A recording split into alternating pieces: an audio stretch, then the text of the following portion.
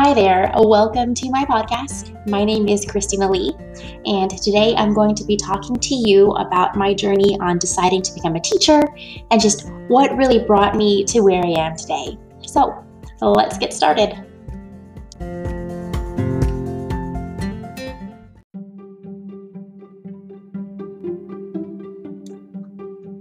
So, it's definitely been an interesting journey, and I definitely took the long way around getting here. I always knew that I wanted to do something that would have an impact on children. I don't really know what drew me to that goal, but it has always kind of been there. In high school, I started thinking that I wanted to do child psychotherapy. So I went to school and I got my degree in psychology. I didn't really do very well in my undergrad. I was a super serious student in high school. I was all about getting good grades and just being this model student. But in my undergrad program, I was really not that person at all. So when graduation was coming up, I knew I did not have the grades to get into grad school. So as that day just got closer and closer, I was just panicking. I knew at this point a girl who had left college after our sophomore year to join the Navy. I'm also from a big military family. Half my family was in the Army or in the Navy or in some branch of the military. So one day I decided to just check out the local recruiting station. So I wandered into the recruiting office and I talked to this chief who was there.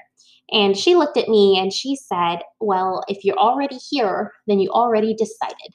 And I looked back at her and said, "You know what? You are right." So she was a very good salesperson because I signed on that dotted line real quick. Anyways, I joined the military. I finished my degree and then I shipped off the following September. And I started a 6-year career as a Navy nuclear engineer.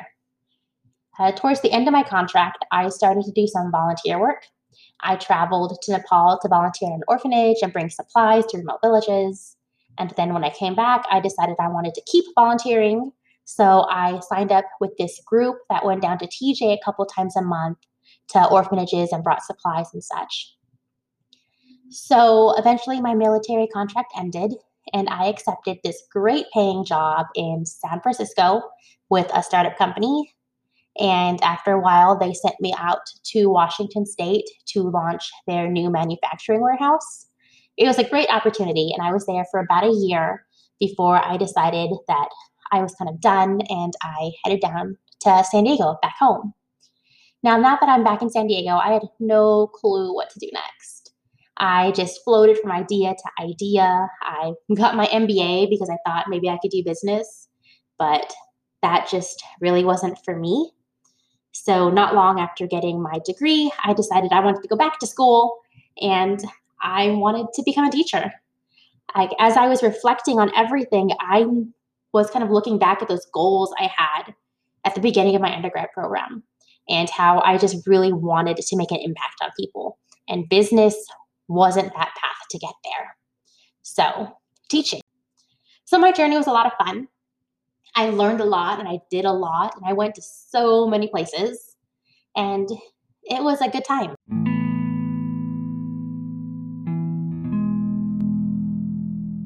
That's not to say that I didn't have my own struggles. During my time in the military, I was in an abusive marriage. And when I finally left it, I found that there had been some lasting damage done to me mentally. Now, we hear a lot about resiliency and people being able to bounce back from these traumatic events, but resiliency wasn't something that came naturally to me. I really struggled. I hit a rock bottom where I didn't know if I would ever come back. I didn't know if I wanted to come back. And it was just this dark time for me.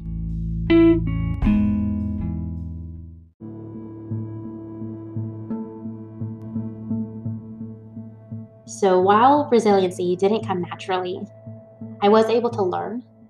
I spent 2 years in therapy and I learned and I practiced.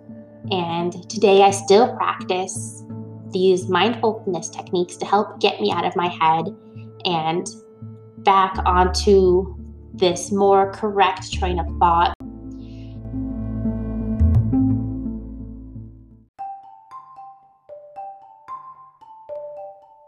So now coming out of that relationship, I found that this huge trigger for me was men who tried to assert power over me. Now, remember, I was in the military at the time. Everyone is trying to assert power over everyone in the military. So it's why I couldn't stay in the military anymore. It's why I knew I needed to get out. You can't have someone in the Navy who's going to have an anxiety attack every time someone yells at them. It's just not what our military needs. And it's not what I needed either. But that's not to say that that's not something that happens in the civilian world. I still need to constantly demonstrate resiliency to keep my head above water in my day-to-day life. And that's something that I know that I have to expect to have to practice when I'm a teacher. When I'm dealing with parents, I think that parents will probably be one of the most difficult parts of being a teacher for me specifically because of my background. But this also could be something that might be triggered from other teachers or maybe from admin. I don't know. It all kind of depends on how things go sometimes.